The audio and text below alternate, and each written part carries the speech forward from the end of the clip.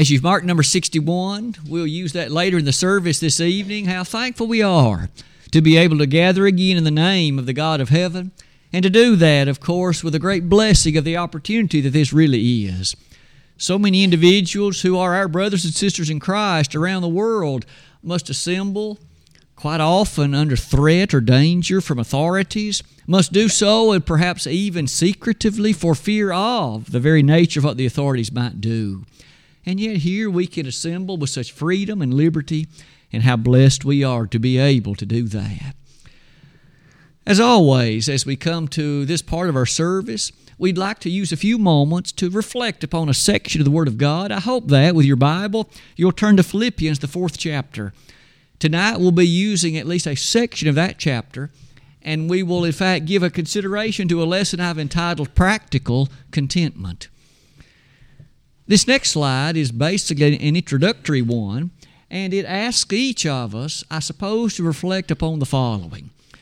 Wouldn't it be fair to say that to be contented is truly one of the grandest blessings of life? And to those who are rather discontented, they often are beset with such problems and challenges and difficulties because it affects almost every avenue and every reality in life. For that reason, the Word of God has many things to say about being contented. I thought it fair as we embark upon a new year to reflect upon how vital this can be to our happiness, to the nature of our satisfactory consideration in life. For after all, if we're rather discontent, it's really going to make us rather miserable. So as we reflect upon a coming year, what does the Word of God, in this chapter at least, teach us about being contented? Let's start that on this next slide with a definition. As I thought about how to define what it means to be content, in some ways it's a challenging word to define, especially in light of our desire to be consistent with the Bible. And so you'll notice I thought maybe one of the easiest things that we could do was look at various passages wherein the word content occurs and see how it's used there. And maybe that would reflect in your mind and mine what really would be some good things to take out of its meaning. Why don't we then begin in Mark chapter 15, verse 15. There our Master was on trial. He had, of course, appeared before Pilate, and Pilate on that occasion, in fact, heard the following words from the audience. They said, "Crucify him." They didn't want the Master released. They didn't want, in fact, him in any way reduced. Many of those who were prompted by the religious leaders wanted Jesus crucified. The text says Pilate, willing to content the people, offered Barabbas. Now there it's easy to understand what the word means. He wanted to satisfy the demands of the people. He thought Jesus was innocent. He saw no reason in him to put him to death. And so, to satisfy their demand, he offered Barabbas. Now, it's easy to understand what it means to be content there. It carries the thought of sufficiency. Maybe these people will count it sufficient, in fact, to punish Barabbas instead of Jesus. Maybe they will consider it adequate to punish Barabbas instead of Jesus. But you and I will remember the people would have none of it. They wanted Jesus crucified, and when asked, what should I do with Barabbas? I say, release him. Well, look at the next example, Luke 3:14. Just a few chapters forward in the Word of God, but there, John the Baptist was preaching. And as he laid hard the message of what it meant to be a servant to the God of heaven, there were those who made consideration of their wages. John said, be content with your wages. Isn't that interesting? Sometimes that could be a challenge. I'd like a raise. I'd like to have a little bit more funding, if you please. And yet to these who were in fact in position to be funded by and paid by the Roman authorities, they were often, you see, willing to fuss, to argue, to quarrel with, and even to be quite dissatisfied with their pay, despite the fact it was satisfactory. John said, be content with your wages. You could see in light of all those things, one more time, it carries the thought of sufficiency, adequacy. May I be quick to say that on other occasions the Word of God carries a usefulness of that word much like that. I particularly like Genesis 33, where there we have an example, though it's Old Testament, but nonetheless a beautiful example of a man who at that time was content. His name was Esau. You might recall that Esau and Jacob had parted company many years earlier because, in fact, Jacob had stolen some things from him. He had taken the birthright. He had deceived and by trickery taken what had belonged to Esau. And shortly thereafter, given the anger and the malice that was in the heart of Esau, Jacob's parents sent him far away. It is in that light, though, many years later, they met again. And do you remember how it developed? Far in the distance, you see, Jacob sent an emissary, if you please, with all kinds of gifts. In fact, he was hoping to put to rest the animosity that Esau had felt. Because as far as Jacob knew, Esau still hated him. He still had a great deal of animosity toward him, and so he sent lots of gifts on this beast of burden and then on another beast of burden. And it's one of the loveliest scenes in all the book of Genesis. The time came when Esau, of course, approached, and Esau got up to where Jacob was, and he said, "What's all this stuff that I've passed? What is all of this?" And Jacob said, "It's a gift from me to you, with the intent to assuage your anger, to assuage your difficulties you felt against me." And Esau simply said, "Keep it, my brother, I have enough." Isn't that interesting? I have enough. Esau was content at that time. He too had been blessed so abundantly by the God of heaven. You'll notice on this slide then, it would be fair to say, in light of these comments that we've made to this point, be content with your wages. So is it wrong to work in the interest of hopeful that the boss or the company might reward your good work with a pay increase? Not at all. That's not what the proper application of this would suggest, as we're about to develop later in the lesson tonight. But for right now, why don't we race toward the bottom of that slide and note some pretty important observations about contentment. The first of which is this: we as Christians are commanded to be content. Notice it's not merely a thing to reach for. It's not merely a matter to hope or to think that it could be possible. We're commanded to be this way. Hebrews 13:5 says, "Be content with such things as you have." Now, may I say, that's a strongly worded commandment. But in addition to that element in commandment, you'll notice that there it has the context of being opposed to covetousness. Don't you be overwhelmed by the love of money, the Hebrew writer wrote, but rather be content with such things as you have. Now, you and I can easily see the observation. We must never allow the love of money to overwhelm us inside and out to the point where we're discontent with the physical things that God has given us. But look at the next observation. In 1 Timothy 6, verse 6, the word occurs in this context. As Paul wrote that beautiful message, he, of course, presented this rather powerful statement. But godliness with contentment is great gain. For we brought nothing into this world, and it is certain we can carry nothing out. And having food and raiment, let us be therewith content. Now there you'll note the word basically is used twice. Content and contentment. And there might we notice how it's paired with godliness. We should be quick to say it would be entirely possible for a person to be content in this life with material things that he or she has and yet be eternally lost. A person might be content with physically little and yet be lost because he's not a Christian. That's not what Paul said. Godliness with contentment is great gain.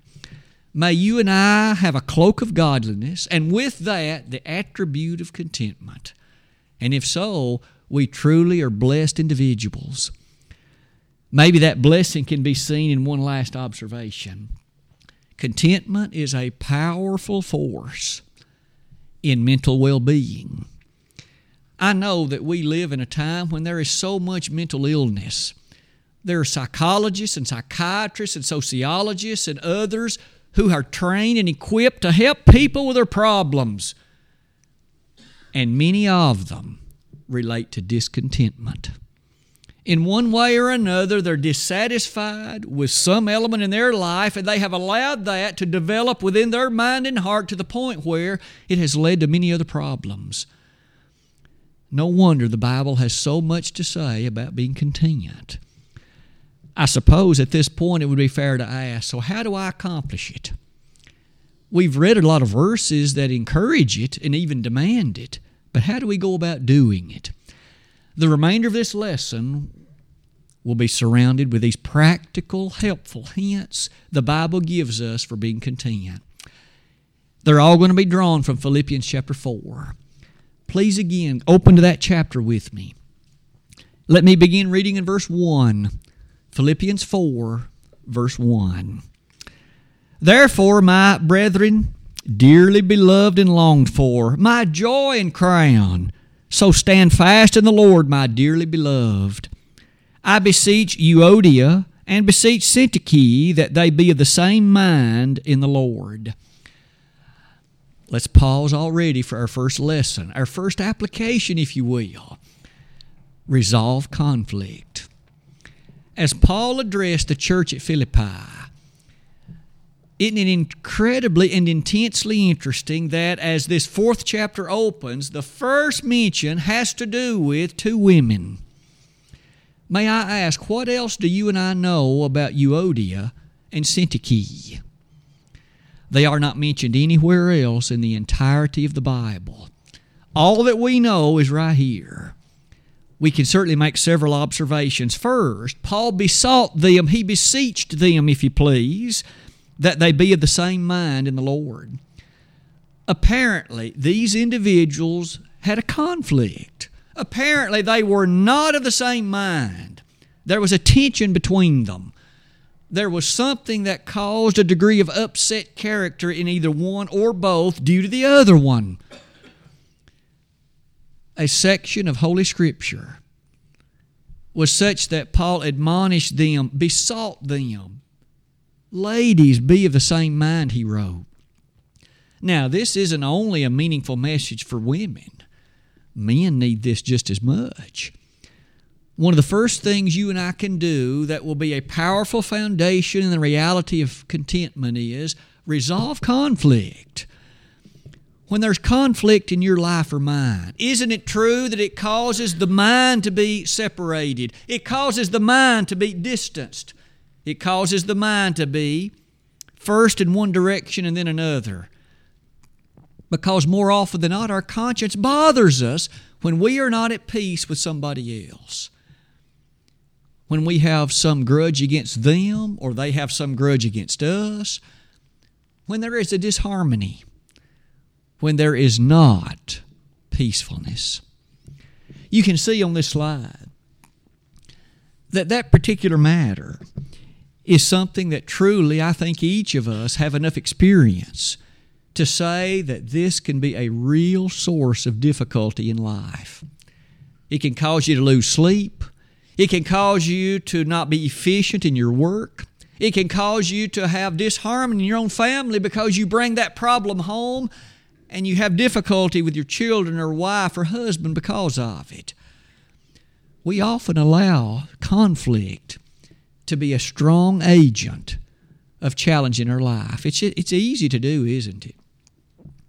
In fact, there are agencies in our land which we are told are masters at conflict management. It teaches people how to manage conflict. I'd like to offer that the best conflict management volume ever written is what you're holding in your hand. I'm not saying that humans can't have some ideas that might be helpful. But if we would just apply what is in the Word of God, it will assist us mightily toward the reality not only of resolving conflict, but the contentment that might well come with it. You'll notice several Old Testament references that encourage us in this light. Proverbs 13, verse number 10. Agree with thine adversary quickly. In other words, don't allow something to fester in your heart and mind, but rather make a quick agreement. Now, we'll see Jesus make some comments about that in just a moment. Otherwise, in Proverbs 18:19, we realize again what kind of challenge can be brought and the difficulties that go with those who choose to allow a problem, a disagreement to fester to that degree. Finally, I've asked you to notice Matthew 5:25. Since that one comes from the lips of our Savior, I'd like to not only read it, but to make a few comments about it. Matthew chapter 5, verse number 25. Of course, as that occurs in the Sermon on the Mount, Jesus made this statement: agree with thine adversary quickly whilst thou art in the way with him, lest at any time the adversary deliver thee to the judge, and the judge deliver thee to the officer, and thou be cast into prison. Now, perhaps the fullness of that verse might wait for another time because a whole lesson can be built around it. But did you note the way the Master began it? Agree with thine adversary. Do Christians have adversaries? Can there be occasions, despite our best effort, when someone may not think so highly of us? When someone may hold something against us? The answer is obviously yes. We've all been there at one time or another. Jesus said, agree with thine adversary quickly. That word quickly is not a word simply supplied by the translators. Jesus said it. If it is within our power, should we not desire then to make peace with our enemy, with our adversary, not later than sooner, but rather sooner than later? Somewhat reminds us of Paul's famous statement in Romans 12:18, doesn't it? As much as lieth in you, be at peace with all men. Live peaceably with all men, he wrote. It's true, there are some who make that more challenging at some times than others. There are those who seemingly don't want peace. But you'll notice, as much as lieth in us. Perhaps another application of that would be this one. Notice the previous verse to the one we just noted, Matthew 5:24. Matthew 5:24. Now, this is exactly the same context, and here it says, I'll start reading in verse 23. Therefore, if thou bring thy gift to the altar, and there rememberest that thy brother hath aught against thee. Let's develop that in practice. I arrive at worship services, and I then remember that a brother has something against me. There's not peace between us. I come to recognize and recollect the fact that here is a brother who in fact has aught against me. Let's read on, verse 24. Leave there thy gift before the altar, and go thy way. First be reconciled to thy brother, and then come offer thy gift. Did you notice then tension between individuals will impact my worship? I'll not be able to worship as peaceably, as thoroughly, as correctly as I otherwise would be if I were at peace with him and he with me. May I again say then that if there is conflict, it will impact my worship. And it may well cause that to be less than what it could be. You can begin to see that Jesus had some rather amazing things to say about conflict. Let's go back to the Philippians 4 passage. These women, Syntyche and Euodia, they were admonished to be of the same mind. May we never lose sight of the blessed power of that phrase. It is in fact impressed upon all of us as Christians. 1 Corinthians 1 verse 10, I beseech you in the name of our Lord Jesus Christ that ye all speak the same thing, and that there be no divisions among you, but that ye be perfectly joined together in the same mind, there's our phrase, and in the same judgment. We certainly can be thankful And we should ever strive to maintain an element of harmony and unity so that we here at the Pippin Church are always of the same mind. After all, we're supposedly headed to the same place, eternity in heaven. To be of the same mind, maybe it brings this verse. How should we then deal with those circumstances in which this is the matter before us? Paul joins in this discussion in Ephesians chapter 4. He says, "Be ye angry and sin not." Is it wrong to be angry? Oh, absolutely not. There are occasions when Paul said it's exactly right to be angry, but the point is, don't allow that anger to develop into sin. And the next verse ties right into it like this: "Neither give place to the devil." When you and I are angry, when our emotions run high, that can be the very time when not only is conflict existent, that can be the very time we say what we later will regret. We may well do what we later regret. And we may well give place to the devil. If you and I wish to be content, lesson 1, based on Philippians 4, resolve conflict. But what else is in this chapter that may help us greatly? Let's read on. Verse number 3 and 4. "And I entreat thee also, true yokefellow, help those women which labored with me in the gospel, with Clement also, and with other my fellow laborers, whose names are in the book of life. Rejoice in the Lord always." And again I say, rejoice. Another feature that will be an important part of a life that's content will be to rejoice in Jesus Christ. I developed a few thoughts on this slide. You and I know that we have every reason in Christ to look upward, to not look downward, because with Jesus things can be positive. Look at some of these examples. What the Lord Jesus Christ offers us supersedes anything this world has to offer. Do you realize that as Paul wrote the Philippian letter, what was the circumstance in which he found himself? I made note of this later in one of the subsequent slides.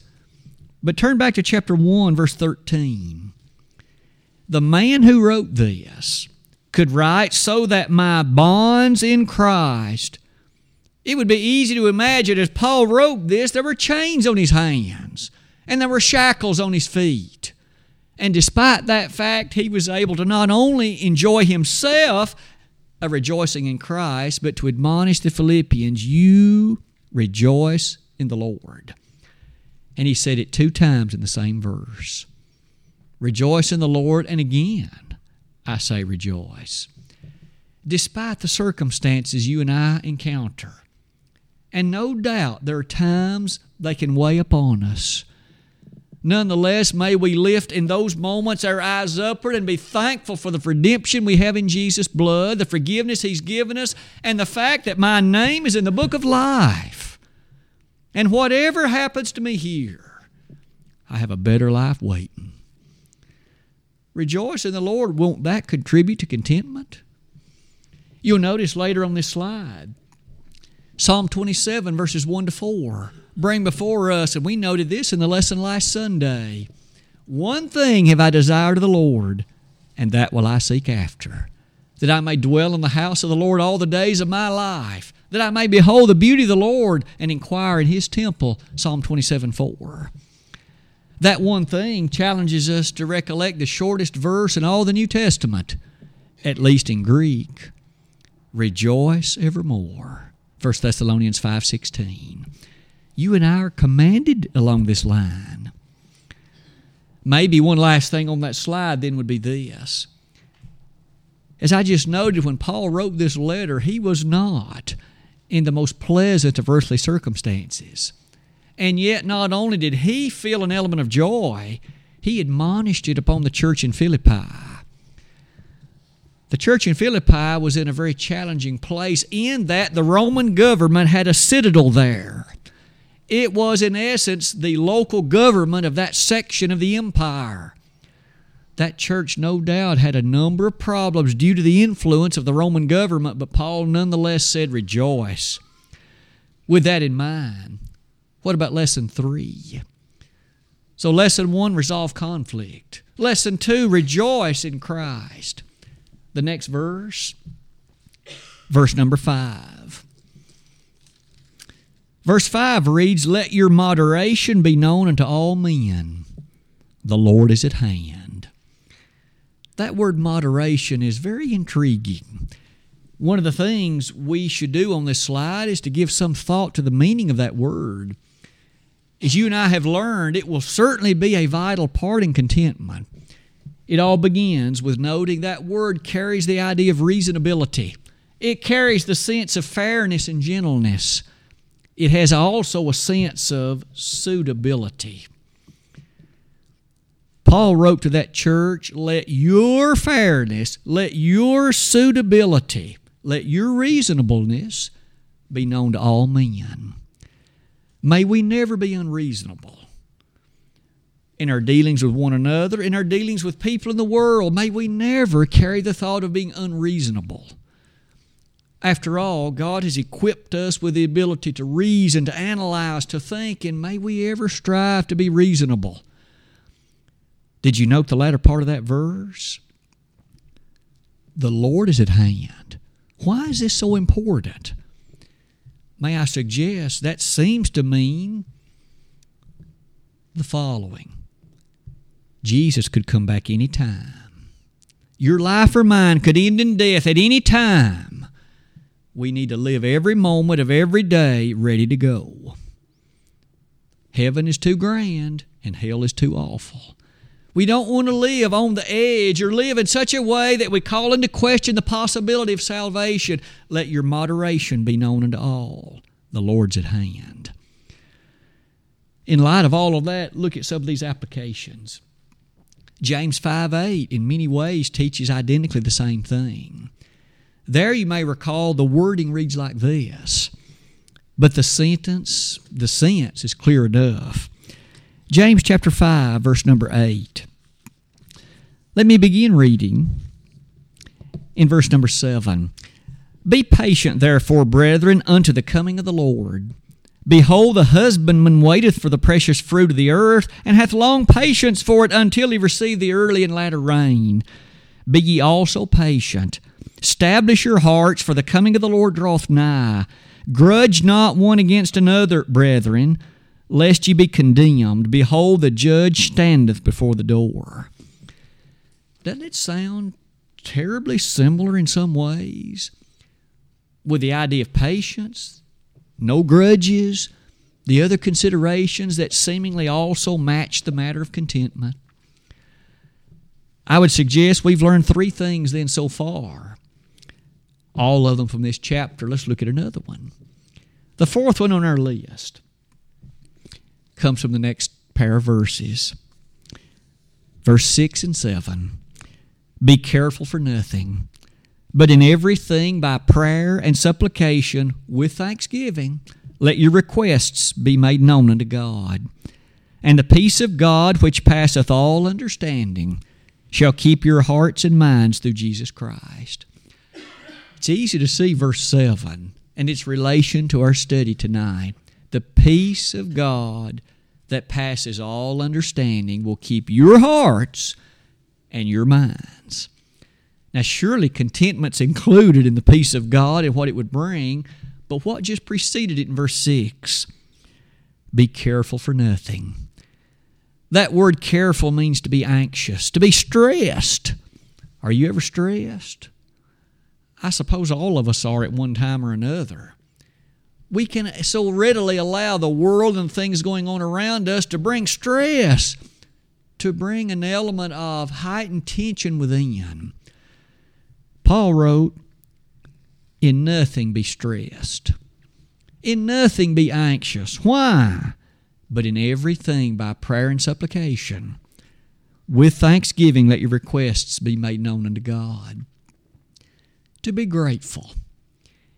If you and I are thankful, grateful for those things we have, it will redound in our heart to a sense of, I have enough. Now, does it mean I don't do the best I can with what I have, and that may well result in an increase in pay, or it may result in a promotion? Sure, it might. But even if it doesn't, I've got enough, and I'm thankful for what He's given me. And I appreciate the degree to which He has given me this. The wording of verse number 6, let your requests be made known unto God. We rely upon the one greater than we, the one who is the giver of every good and perfect blessing, James 1 verse 17. The one who has been the controller of this universe since He created it, and who will be its ruler until He burns it up, in the words of 2 Peter 3 verse 10. But beyond all of that, the peace of God is such a sweet idea. There were those of Jesus' day, and the Master told them in John 16:13, the world will bring you tribulation. It'll bring you stress. It'll bring you tension. It'll bring you a heart divided with worry. But Jesus said, my peace I leave with you. The Lord brings peace, the world brings stress. The Lord brings peace, the world brings conflict. The Lord brings peace, the world brings worry.